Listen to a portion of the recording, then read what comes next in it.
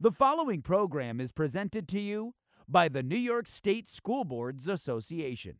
NYSSBA's President's Gavel podcast is supported by the Harris Beach Educational Institution's team of attorneys. Harris Beach successfully represents more than 130 school districts and BOCES clients throughout New York State on matters involving school district operations, labor and employment matters, cybersecurity, and student issues. Learn more at www.harrisbeach.com.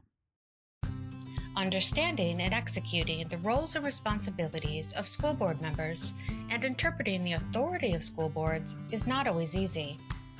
Without a clear understanding of what is appropriate and expected of school board members, this can quickly lead to conflict on a board or conflict between a board and their superintendent.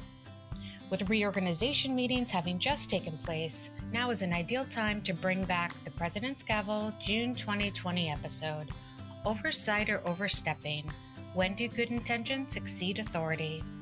Think you know the answer? Then we invite you to be a contestant and test your knowledge when the Leadership Development Team brings you Oversight or Overstepping, the game show. This October, get ready to hit the buzzer in New York City during NYSSBA's annual convention. Join the fun Tuesday, October 26th at 11:15 a.m. Until then, study up on some real-world scenarios as you listen to the Leadership Development Team ask each other the question, is it oversight or overstepping?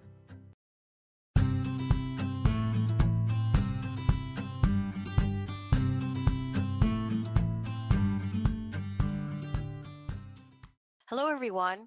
My name is Darcy Dercoli, Director of the Leadership Development Department here for the New York State School Boards Association. On this episode of the President's Gavel, we're asking the question, when do good intentions exceed authority?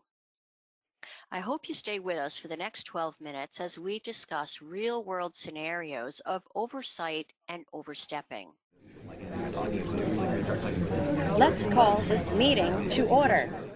I'm joined today by my two colleagues in the Leadership Development Department, Jamie McPherson, our Deputy Director. Welcome, Jamie. Thank you for having me, Darcy. This is great.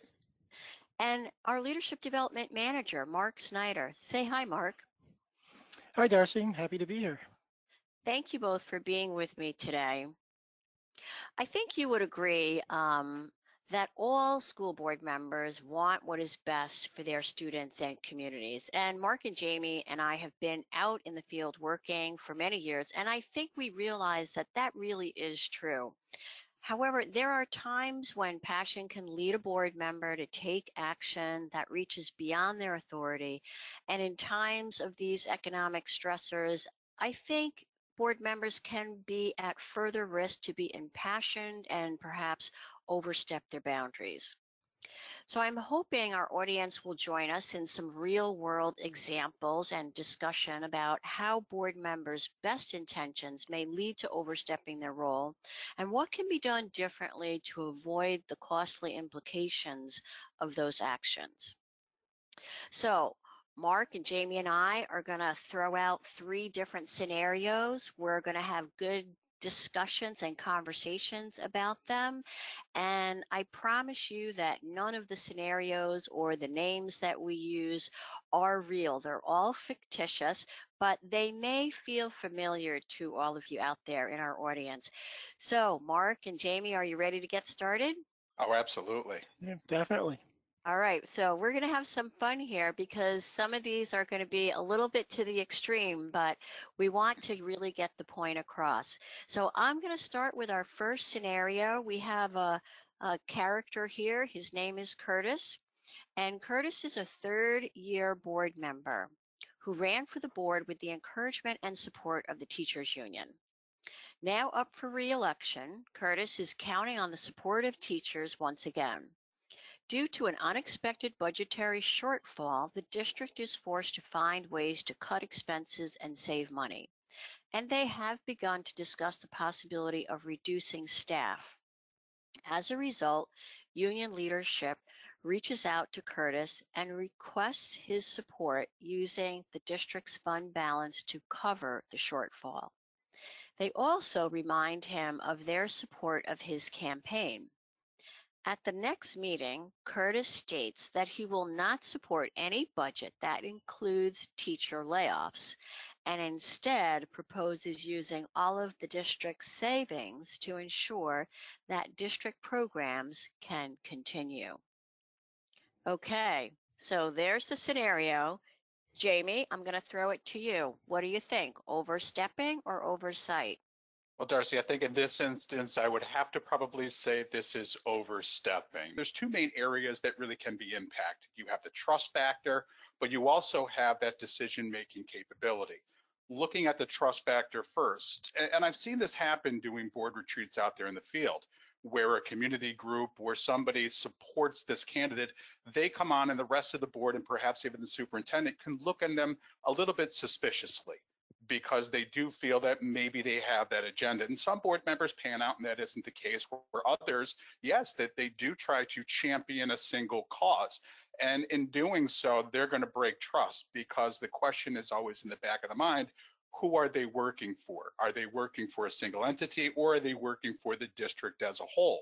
And because of that suspicion, it can really impact relationships.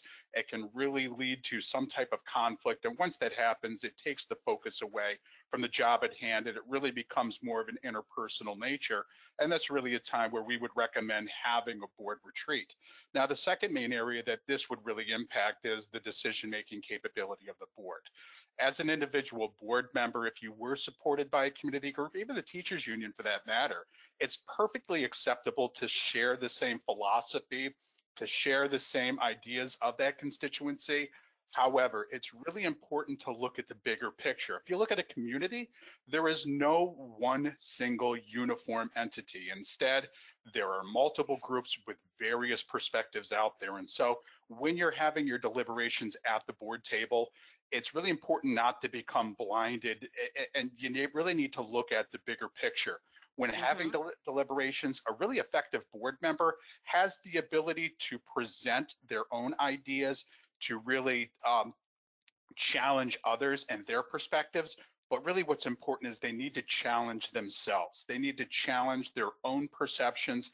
And in doing so, that's really going to lead to better decisions at hand. Great, thanks, Jamie. And I think a lot of those points are very well taken. I know, Mark, you've been in this predicament, haven't you, Mark? I absolutely have been in this predicament. Actually, Curtis's situation is very similar to one that I was in when I was on a school board. I've often told the story of how when I was on the board, I had the support of the teachers union. And in fact, the first person to call me after my election was a union representative. And it's really important, as Jamie said, for Curtis to remember that he's not on the board to represent, these special interest groups, whether it's the teachers union or some other community organization. He's really on the board to represent the best interests of all students in the entire school community. Thank you very much, both of you, for those various different thoughts and opinions here, and the ways in which we can look at overstepping and oversight a little bit differently. So I want to jump into scenario number 2. And again, we have a conversation about a budget shortfall. So let's talk about this one. An unexpected budgetary shortfall has forced the district to make cuts and adjustments to the proposed budget for next year. Paula, who is a veteran board member and professional accountant, is very concerned about which programs and services will be impacted as a result of these cuts. She has asked the superintendent to provide her with the entire district budget so that she may review where they are spending money, highlight areas of perceived overspending, and target line items she would like to reduce or eliminate. Okay, Mark, I'm going to throw this one to you. So what do you think, overstepping or oversight? Oh, I'm going to put her clearly in the overstepping category. First, let me state that Paula is very likely a well-intentioned, passionate board member. Just like all board members, she comes to the district with skills that were obtained away from the board, And scenarios such as these are not uncommon. Even though she's likely very knowledgeable as an accountant, it's not within her role as a board member to involve herself in the inner workings of budget development. The district has individuals on staff who have been specifically trained in the intricacies and complexities of school budgets. It's always best to let them do the job that you're paying them to do. Now, this scenario also creates suspicion among board members and between the board and district stakeholders. And questions could easily arise, such as, what is Paula's motivation? Is she manipulating the budget to serve the needs of a special interest group, as we just spoke about in the first scenario? Now, I think when board members micromanage the development of the budget, there is the potential for some really negative feelings to develop, as these thoughts of ulterior motives tend to creep in to the boardroom.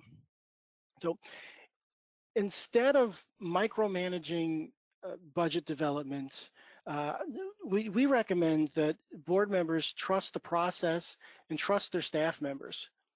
I think the budget and everything else in the district should be aligned to meet the vision and the goals that have been established by the board.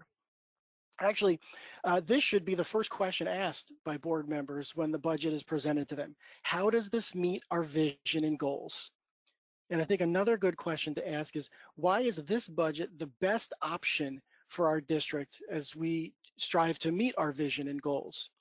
By asking questions such as that, the board is clearly still in their oversight capacity, and they're still able to monitor the development of the budget without getting into those micromanagement scenarios such as Paula is in right now. Yeah, I think that's a great point, Mark. When we are really asking the right questions, that's when we're really getting good answers. Trusting our superintendents, our business officials, and other educational leaders is paramount. And when you can ask those kinds of questions that are strategic and framed in such a way that you're looking toward the strategic objectives, goals, and priorities of the district, that's when you're having really good conversation around how are we going to meet those particular objectives and utilizing the strength of your educational leaders. We're going to come to our final scenario, scenario number 3. Let me pull that up here now. As the district is proposing widespread staffing reductions, the board approves a new administrative position, that of a district director of virtual learning. They determine that this position is vitally necessary as the district strives to meet its vision and goals. Michael is a new board member who has been openly critical of the way the district hires new staff and wishes to be more involved in the vetting process for candidates. He has secured a position on the district's hiring committee, and once interviews have been completed, he advocates for his favorite candidate to the other board members. So, Jamie, what do you think? Overstepping or oversight? Well, this one gets a little bit tricky, Darcy. Clearly this individual is trying to advocate for the individual that they perceive to be the best fit for the job. I think the main issue that we're really trying to tackle here is, what is the board's role when it comes to the hiring process? And just to address the first end of this, it's not terribly uncommon during times of staff reductions that a new position would be created and you would place somebody in that. And that can happen for a multitude of different reasons. But really, let's break it down to the bare essence. And when you look at this, this becomes an issue of policy versus procedure. And the board's world is policy, and the superintendent and internal workings of the administrators and staff, that's where the procedural end comes into play. Now, it's not uncommon, and again, it's going to vary by the district in which you are serving for. There are boards that are more actively involved in the hiring process than others are. But when it comes down to it, if the board itself is really looking at the policy end of it, where they operate, number one, when a position is posted, and every board should be familiar with, what is our hiring policy? Is it appropriate then for the board to take the next step and to list additional criteria that they would like to see in the candidate? Absolutely it is. Now, we're not talking about qualifications, but we're looking at criteria. Say, for example, we're a district and we want to add more diversity to our staff. That could be a directive that you would give your superintendent, where if you had two candidates of equal footing, you would prefer to see one of color because you're trying to diversify your staff over the other, and that is perfectly acceptable. Where it becomes more of the micromanagement category, and this is a pitfall that some boards fall into. I've met boards out there where they say, we know our community the best, and we really want to get our hands in there. We want to make sure that we're finding the right person for this position. I've met boards where they're going to take home resumes and they're going to comb through, and they're the ones offering suggestions in terms of who they should be giving interviews to. In my opinion, that's really not where the board operates. We've been talking about this trust issue as sort of a common thread through all of these scenarios. You have a process in place. The board really should be entrusting the internal staff, your superintendents, your administrators, the hiring committees, to vet the people that they believe are going to be the right fit for the position, and then to conduct interviews. I know, Mark, as being a board member, you probably had a lot of experience in this world. When I was sitting on the board, we followed the protocol and the policy that we established for hiring pretty well. So we were very much hands off the inner workings of the hirings of the district. For upper level administrative positions, it wouldn't be uncommon for us to participate in the final stages of the process. But this participation was usually much more observational, and it usually just involved meeting the candidates or the single candidate that remained prior to the board meeting to get to know them, to possibly ask them a couple questions. But the decision had already been made or was very close to being made by the time we got to that point. I think the overarching theme for all of these scenarios is simply allow the people to do the jobs that they were hired to do. In every district, there are individuals who are professionally trained to develop budgets. So the board should let them develop a budget within the parameters that are established by the board. There are individuals on staff who have the specific knowledge and the specific skills to hire new staff members.